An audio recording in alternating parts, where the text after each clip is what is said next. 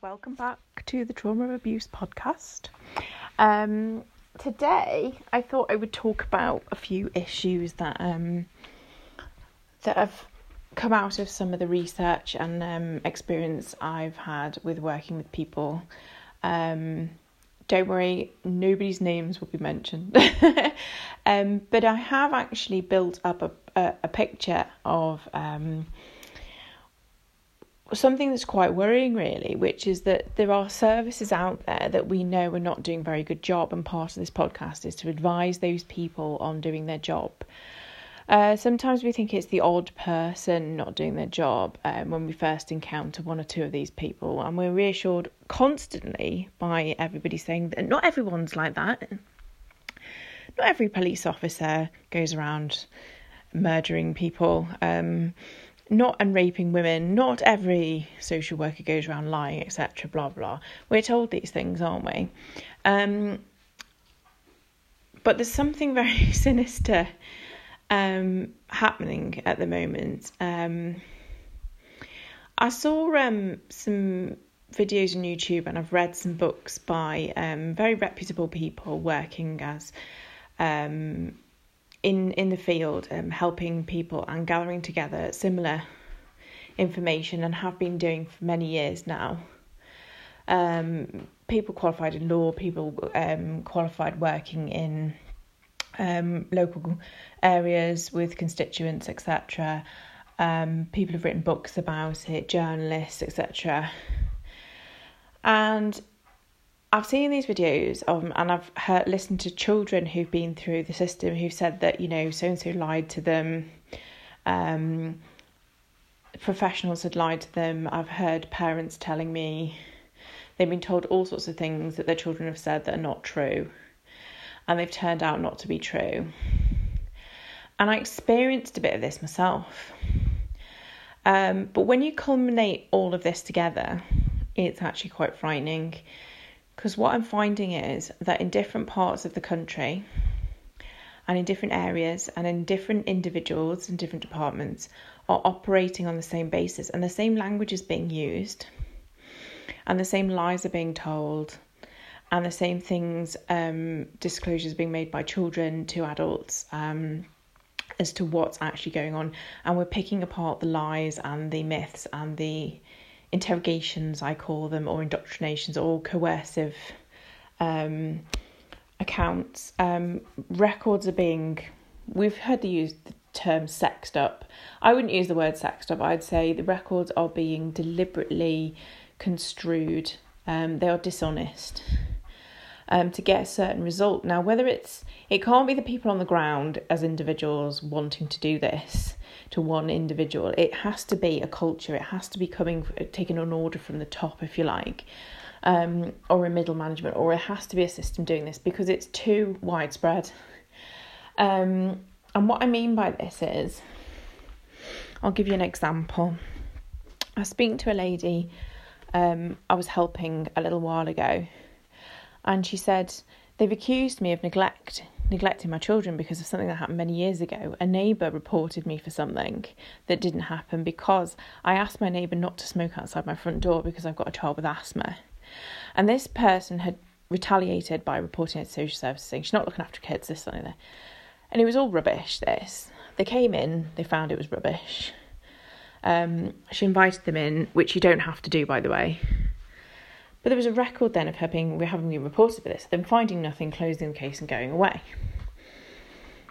Then suddenly they pop up several years later with no issues, nothing going on. And they pop up because of domestic violence, and they start accusing this lady of neglect and saying she's got a history of it because of whenever years ago. And she says, I haven't got any history of this. I'm a good parent and what have you. And she said, you shouldn't be taking a sick child out to the shops, this and this. And she said, well, I've got to go and get food and this, that and the other as a single parent. She said, how do you expect me to go to the shops with the child when I'm on my own? Do you want me to leave them at home? I'm not going to leave them at home on their own. That would be neglect. So there was a lot of these funny things going on, and she was being sort of attacked for having folded up, washed, clean clothes. And with five children, you do have washed, clean clothes. With one child, with one baby, you have piles of clothes and sheets and all sorts all over the place, washed, clean, folded on the bed. Well, they said, oh, well, you see, it's very untidy and this, that and the other. It wasn't untidy. She'd washed and cleaned clothes and folded sheets. And this was the sort of thing that was going on. And I thought, this is really weird. So they'd accused her of neglect.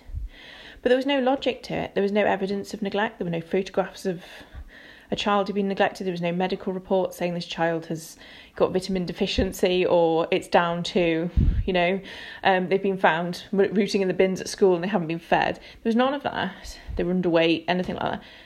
Healthy, happy children. Loved being around their mum as well. This was another thing. Sort of trying to make them out to be some sort of terrible parent, child abuser, what have you. And then I was told by a little boy, a separate incident. I was told that little boy had said about his mother, oh, he doesn't want to see you, he's frightened to come to your house. I've been told this by a couple of mothers now, locally.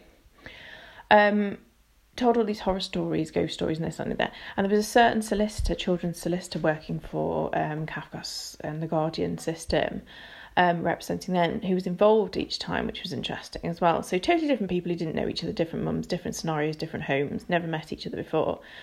But there's one common denominator, which is this particular solicitor, and these reports saying that from social workers and etc. and this solicitor that basically who had an influence over it, saying that these children didn't want to come to their mum's house. They were frightened of them. They were frightened of, and they were having nightmares there, and they were frightened of being in the home. Now, one mother had put it down to the father, telling them all sorts of lies, like there's a ghost lives in the house and all sorts of things, trying to condition them to say things. And another one had put it down to blatant lying by social workers and threats from an abusive father towards a child. And it turned out that actually they had been assuming that the father was right, and they had been imposing these ideas on the children. So they've been going to the children saying, shh, and they've been trying to say, I want to come home to my mum. And they've been heard saying, I want to come home to my mum, I'd like to stay overnight at my mum, by various people who worked in contact centres, who were used to keeping records of conversations between, children and parents and observational things and supervision. In different contact centres with different people.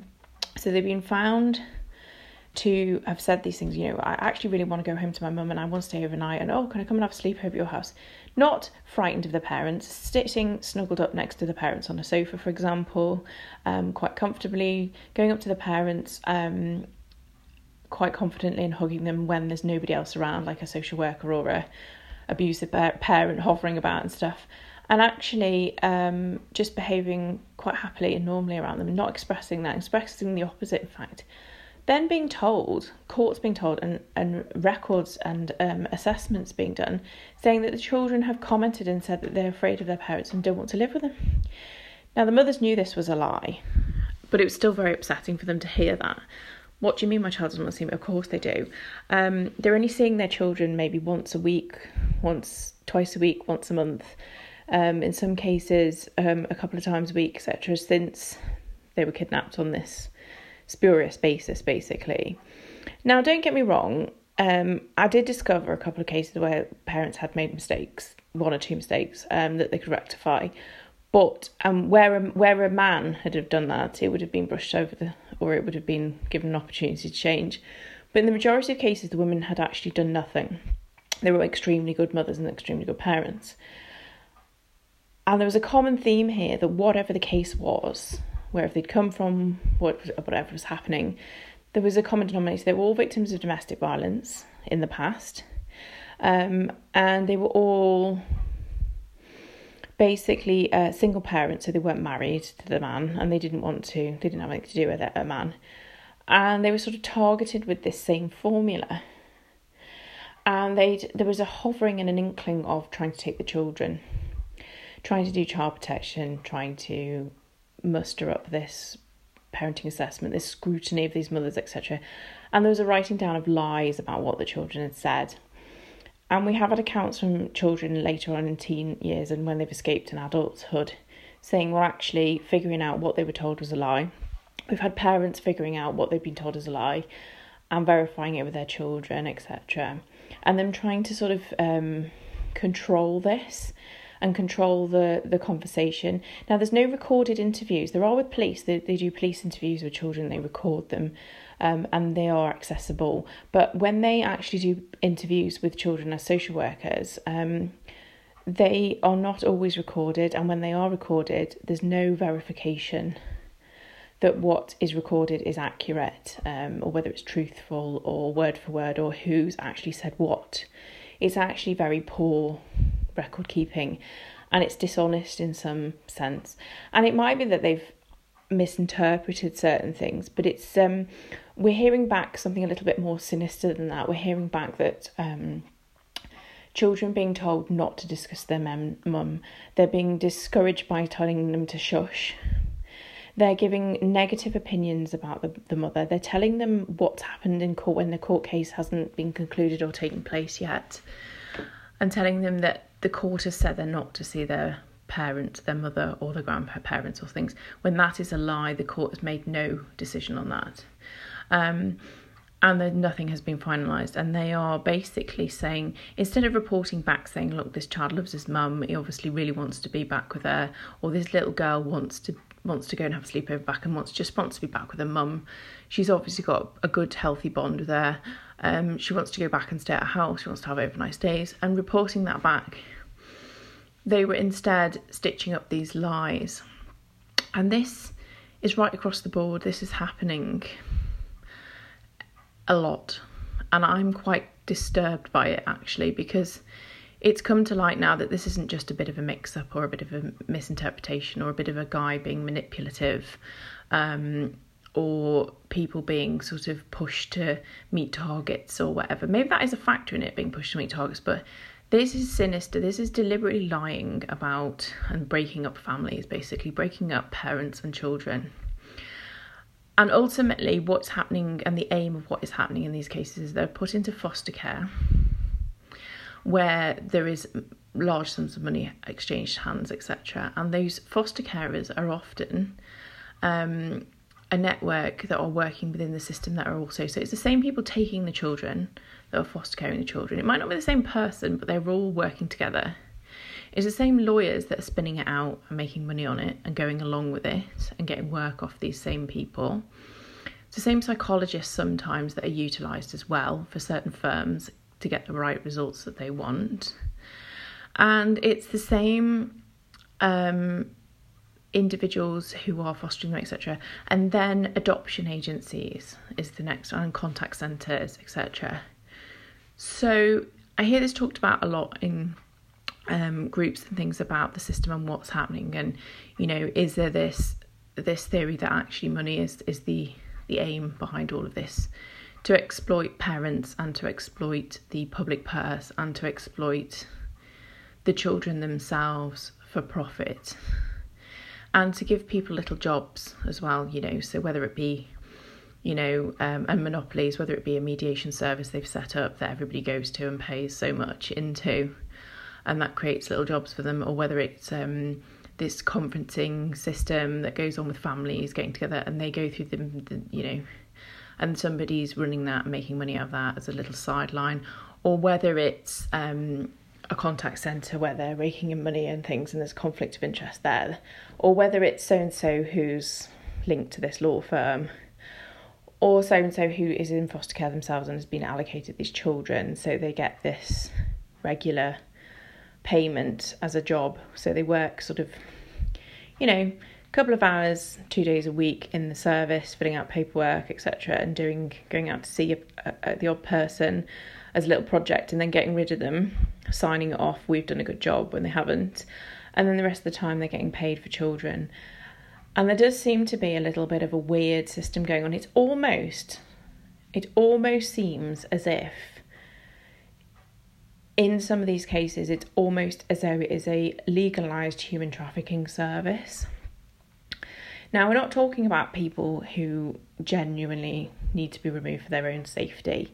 There's probably a tiny minority of children who would be better off removed from certain families or whatever, or there's no other alternative for them, who would be genuinely better off with a new family or whatever.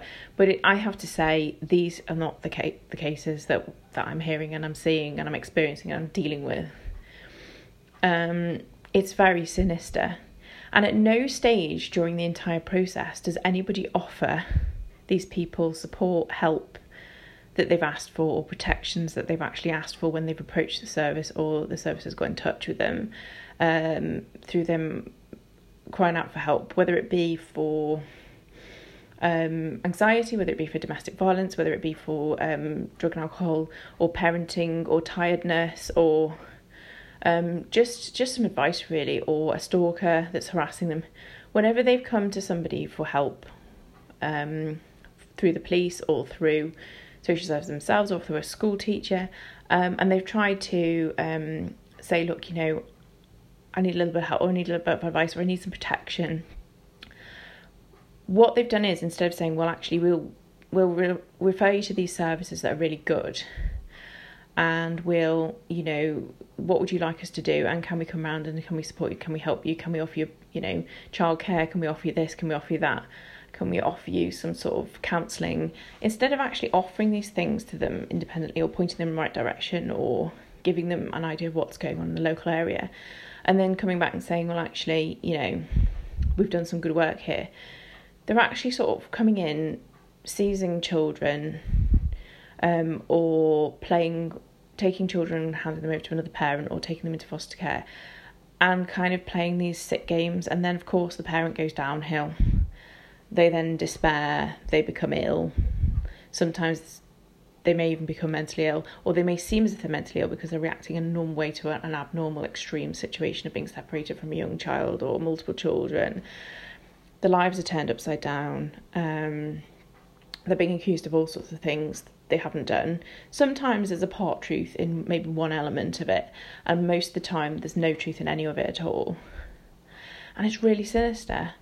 And it does worry me, the growing number of people that I'm now seeing their cases, seeing what's going on, seeing what's happening with them.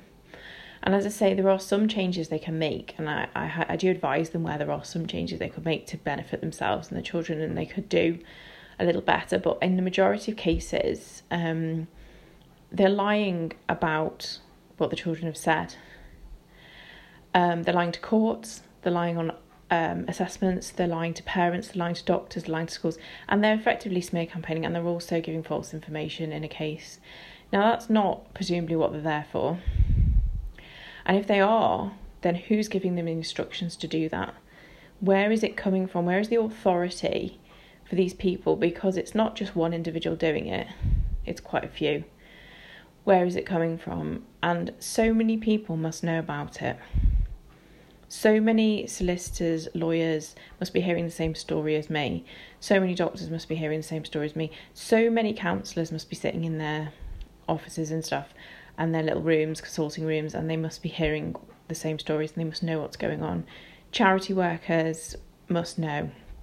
Women's centres, refuges, they must be hearing this all the time. And also these social work departments. So whether it's like a support worker or a social worker or anywhere, they must be hearing this from parents. Parents must be sitting down and telling them, and children must be telling them, you know, they told me this, it's a lie, or I've seen this on paper, I know it's a lie, or word for word with the same language. They must be hearing it, and they must be, if it's a one-off, you might say, oh, well, you know, we don't know whether to believe them or not, people lie. But if it is so widespread as it is, somebody should be investigating and looking into it. You know, it's a form of dishonesty. It's a form, you know, it's professional misconduct. Why is it happening? So I've not mentioned any specific authorities. I'm not mentioned any specific names of individuals here, or people it's happening to, or has happened to, or where I've got my information from. But I'm quite concerned about it, to be honest with you. Quite a serious podcast, really, today. I'm sure there are other people who'll come forward and speak to me. I've got a couple of people in the pipeline who'd like to possibly do an interview. They're also considering going, you know, higher up and wanting to go and not just speak to an MP, but speak to, you know, those in higher positions in the country to find out if anyone will do anything about it, because it's so serious now. I don't know where else to go with this, because there's so many people who have investigated it and found the same thing to be happening over the years. We know MPs have looked into this. Many years ago, we know that organisations have looked into it, and we know that journalists have, and we know that people like Ian Josephs, for example, who help people out and who give legal advice, although they're not practicing lawyers, they have done a law degree. And you know that there are people who, with money and backing and education, who have looked into this and found this to be the case. So there must be some people out there with a few more morals. There must be some professionals out there, or retiring lawyers, that want to speak out about it. There must be some council workers, or people who've been fired, or people who are whistleblowers, or people who maybe don't need the money. There must be people out there, including the children who are now adults, who can speak out about it, and the parents. What I'd say to people is get together with them, find out the true story. Don't believe what you're told. They isolate people from each other, and then they play them off against each other. Now, I've heard this from grandparents as well. Parents and grandparents. I've sat there with a mother and a grandmother before now, who've both told me exactly how they operate. And collectively over time, you get to speak to totally different people who've never met each other before, and they're telling me the same things are happening. And it's becoming obvious to me that none of them are lying. You know, none of them are telling me fibs. They are all producing things. They're producing truthful stories and accounts, and they're also producing documents in some cases. And the same names sometimes come up of firms, so that's interesting. The same patterns of behaviour come up, but it's never the same one person that you could say, well, that person needs to be fired, they're a liability. It's always a certain culture and ethos, and it seems like it's becoming acceptable to lie. Now, if you were to lie in any other serious situation like that, you'd be held accountable, or with such serious consequences as children being removed from families or parents or bonds, and from parents being separated from young children, and children being thrown into a system where they're alone, they're more prone to self-harm, they're more prone to mental illness, they're more prone to child sexual abuse and exploitation. How can we be just sitting back as a nation, as a country, worldwide, and how can we just be ignoring this?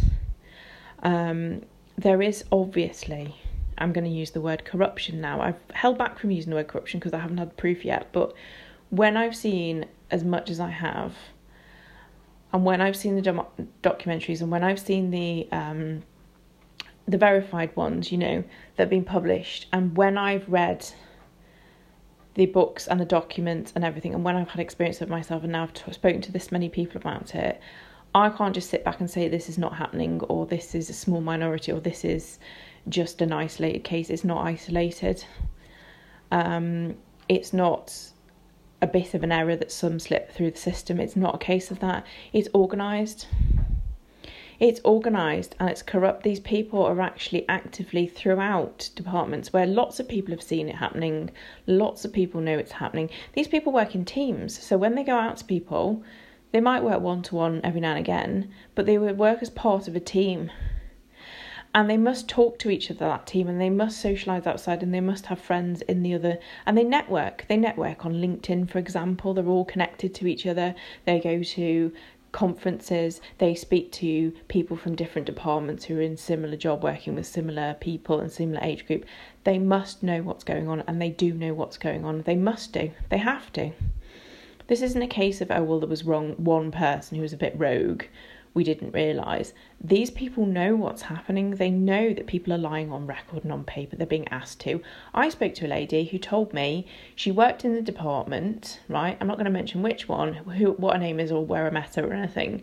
But I met her and she said, I worked in the office and I didn't work as a social worker, but I heard the manager telling somebody to alter the documentation. This was a team leader and a manager telling them we want this result, make sure you go back and wangle it. In other words, produce a false document to get the right result, biased towards one party or the other. So she heard this was going on and she knew about it and she felt guilty and she burst into tears and she said, I feel guilty because I'm now hearing the stories of the parents and the people and the children it's affected and I didn't report it. So my advice to anybody who is in that situation, I know people have bills to pay, I know people want to keep their jobs, I know there can be some menaces out there and there can be some very nasty systems, but for goodness sake, how can people live with themselves knowing this is going on, having witnessed it, having seen evidence of it and not do anything? And even if you reported it to a manager or to a HR department or to a director and they've done nothing about it, go public, go to the press, go to the news channels, go somewhere, even print off your own leaflets anonymously and send them around your area. Start a magazine, do something for goodness sake. Start a group supporting other people who are going through it locally. It doesn't have to cost a lot of money. Your hands are not tied. You can do this, and you can also do it whilst you're working there, and you can do it anonymously, and you can whistleblow anonymously as well. And even if that doesn't work, as I say, you can wait until you're in a situation or a better job or whatever, and you can manage to speak out. I don't know how anyone can sit back and allow this to be going on. They must know. They must know. So I've just been for a lovely walk, having processed all of this. I've been we're now into autumn when I'm recording this podcast, and I've just been out and had a really nice walk through the forest. It stopped raining. I've got my wellies on, stuck a jumper on and just gone out for a really nice walk. We've seen some really nice woodland, really nice trees and some funguses and all sorts of things growing in nature. Seen little squirrels about and all sorts. It's been wonderful. It's been wonderful to be in nature and to feel a sense of fresh air and release and freedom from these horrible tyranny that is going on within these office blocks, buildings, establishments, departments of so much toxicity. So it's been nice to get out and kind of have a break from that and clear my head from that. And process what I've uncovered and what so many others have uncovered as well. So I'd love to hear from anybody else, online or otherwise, or listening to the podcast. I'd love to hear. I'm going to be setting up a page soon to go with this podcast where people can actually contact me. I've deliberately prevented myself from going on videos where people can comment and things like that so far, because I don't want to get the abusive father's rights, abusive backlash and, the sort of people I mean, who come back and attack you just for sharing people's experiences and truths.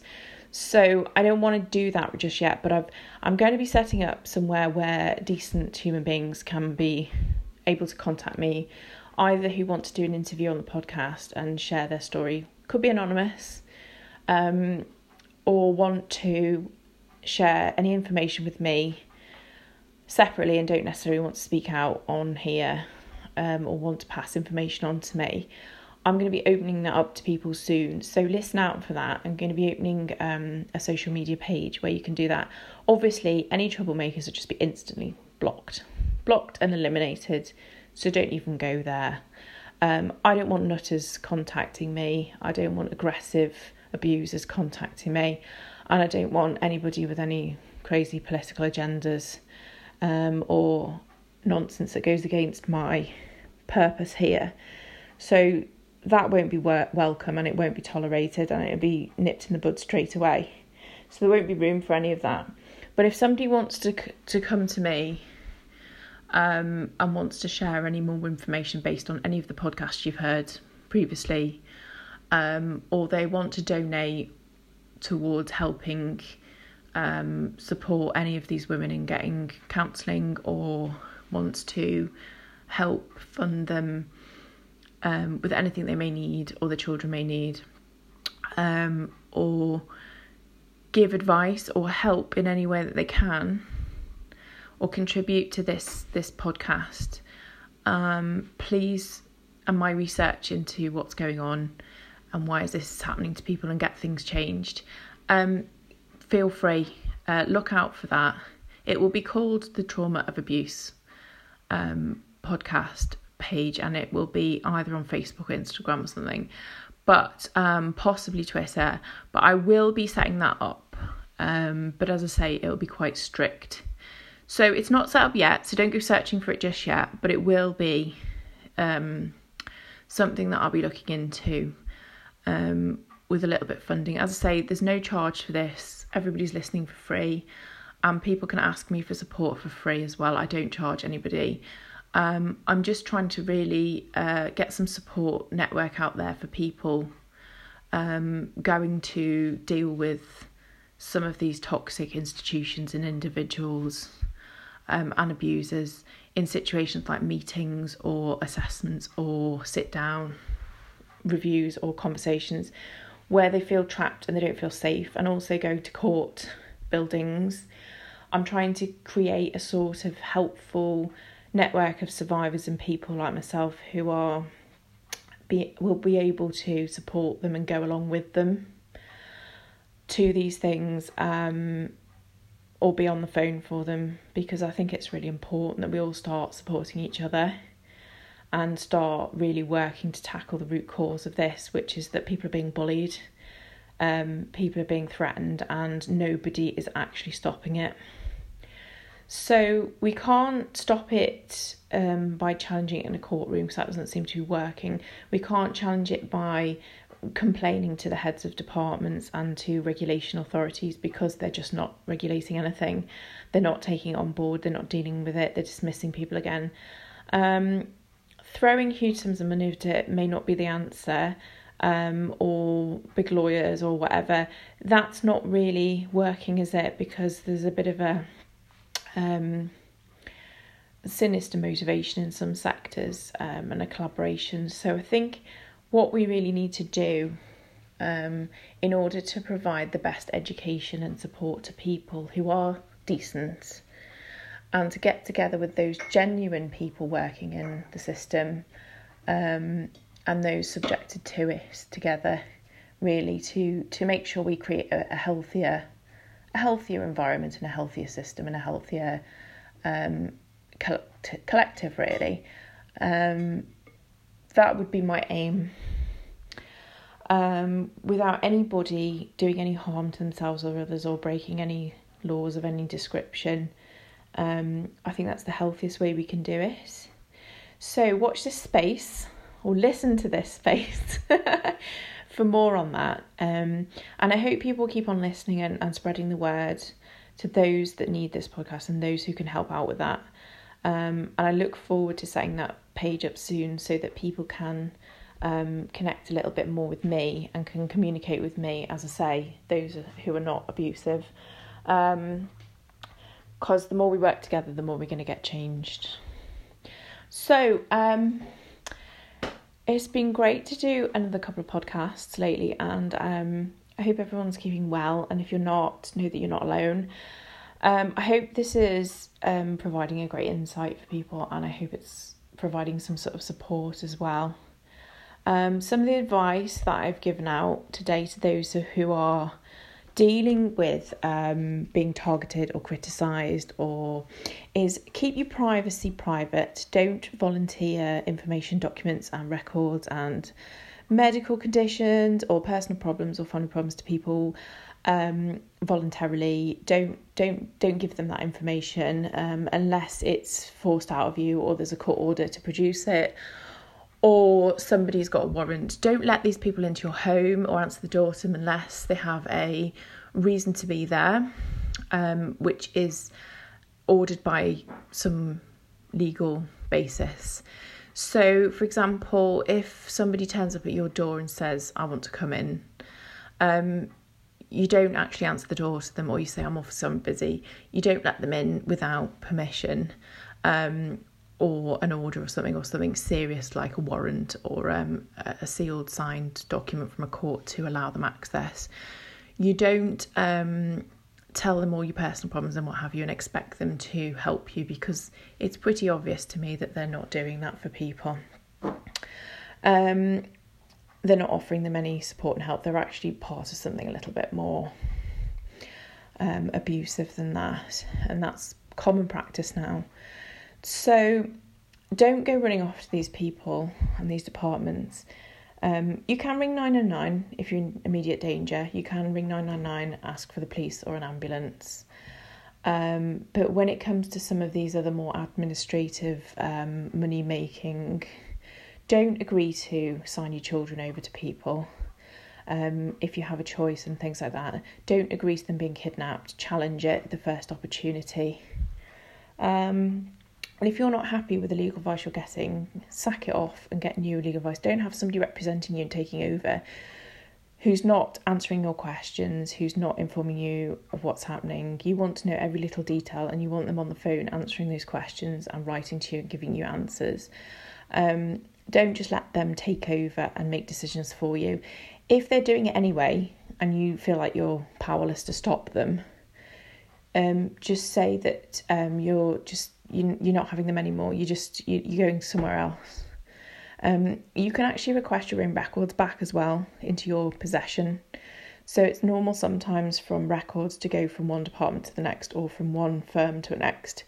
And they charge each other for this transfer. And sometimes you're entitled to all your documents, and you're entitled to have them sent to you as well, and to collect them yourself from the firm, so you can see what's been going on, even if they won't tell you and explain it to you. You shouldn't have anybody not explaining what's happening or showing you pieces of paper, and be prepared to answer questions on it and why this and why that. And if they're gaslighting you and confusing you, you need to be going elsewhere, or you need to be doing it yourself. I've heard this far too much. And as I say, don't engage with systems and programs and meetings if they're abusive. Walk out of them, or finish going to them and say, I can't come to these anymore because I don't feel the issues that I want addressing are being addressed. And here is a list of them. Put it in writing, put it in an email, keep a copy of that email, send a copy of the email to somebody that you trust to keep it safe, if you have that opportunity. Because if anything goes down, or the system goes down, or it's hacked, or there's interference, you can say, well, actually, I still kept this record that I did raise these issues and they weren't addressed. Don't be taken in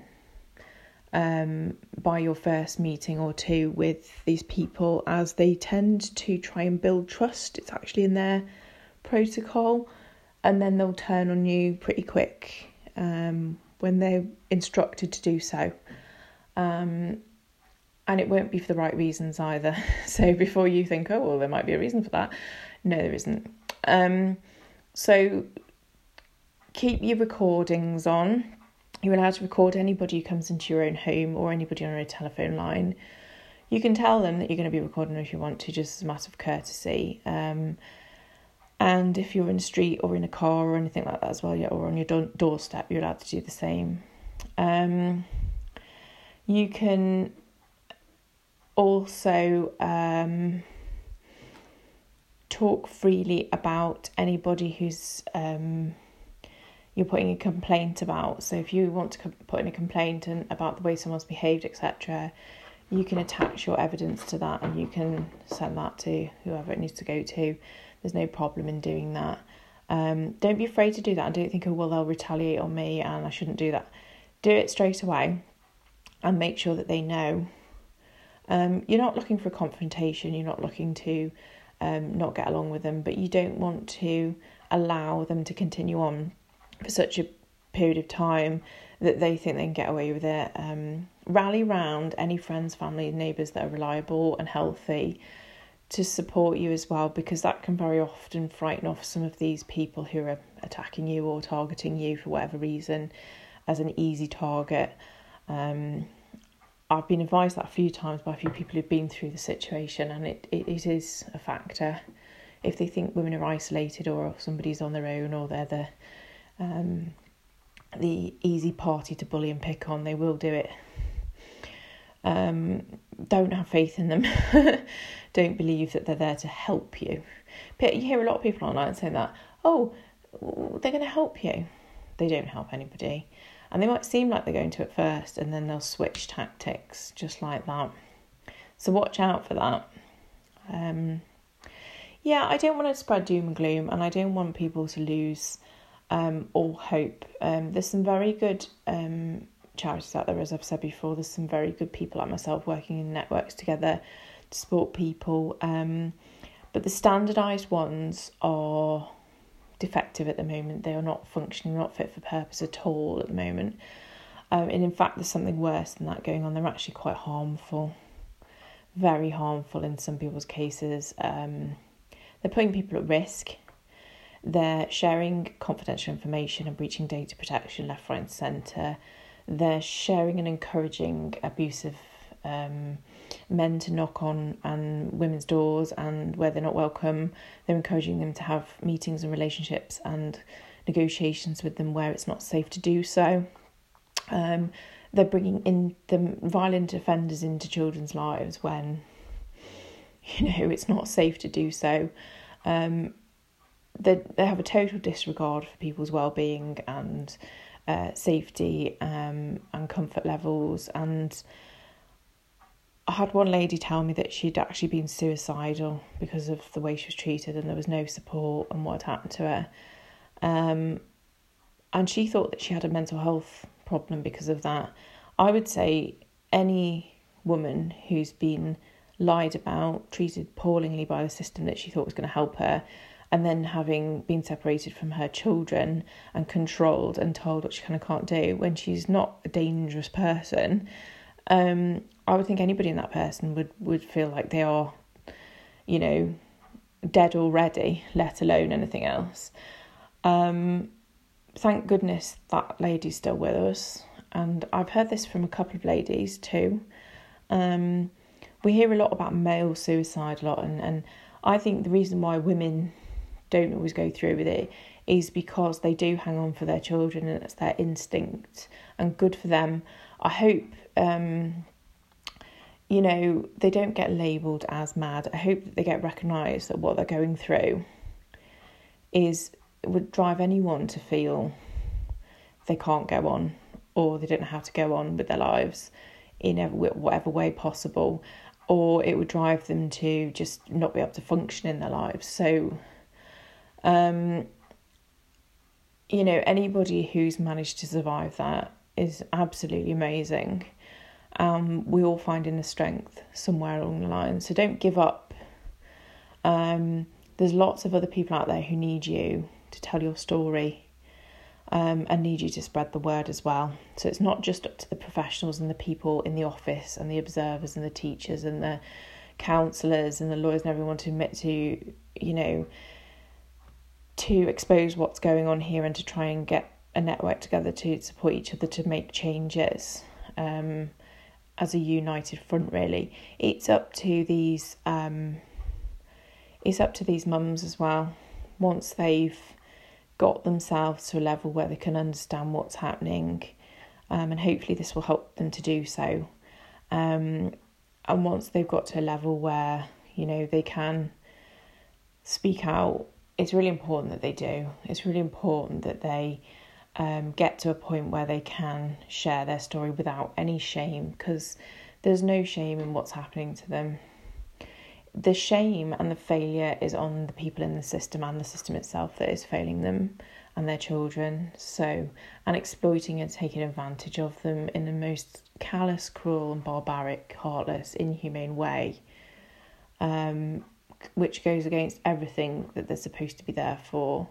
In fact, the fact that they're swallowing up public and private money and offering such shocking horrors, and doing such harm to people is just, it's unforgivable, really. Especially as they know it's going on, and especially as they know what's happening. They have taken no steps to put it right.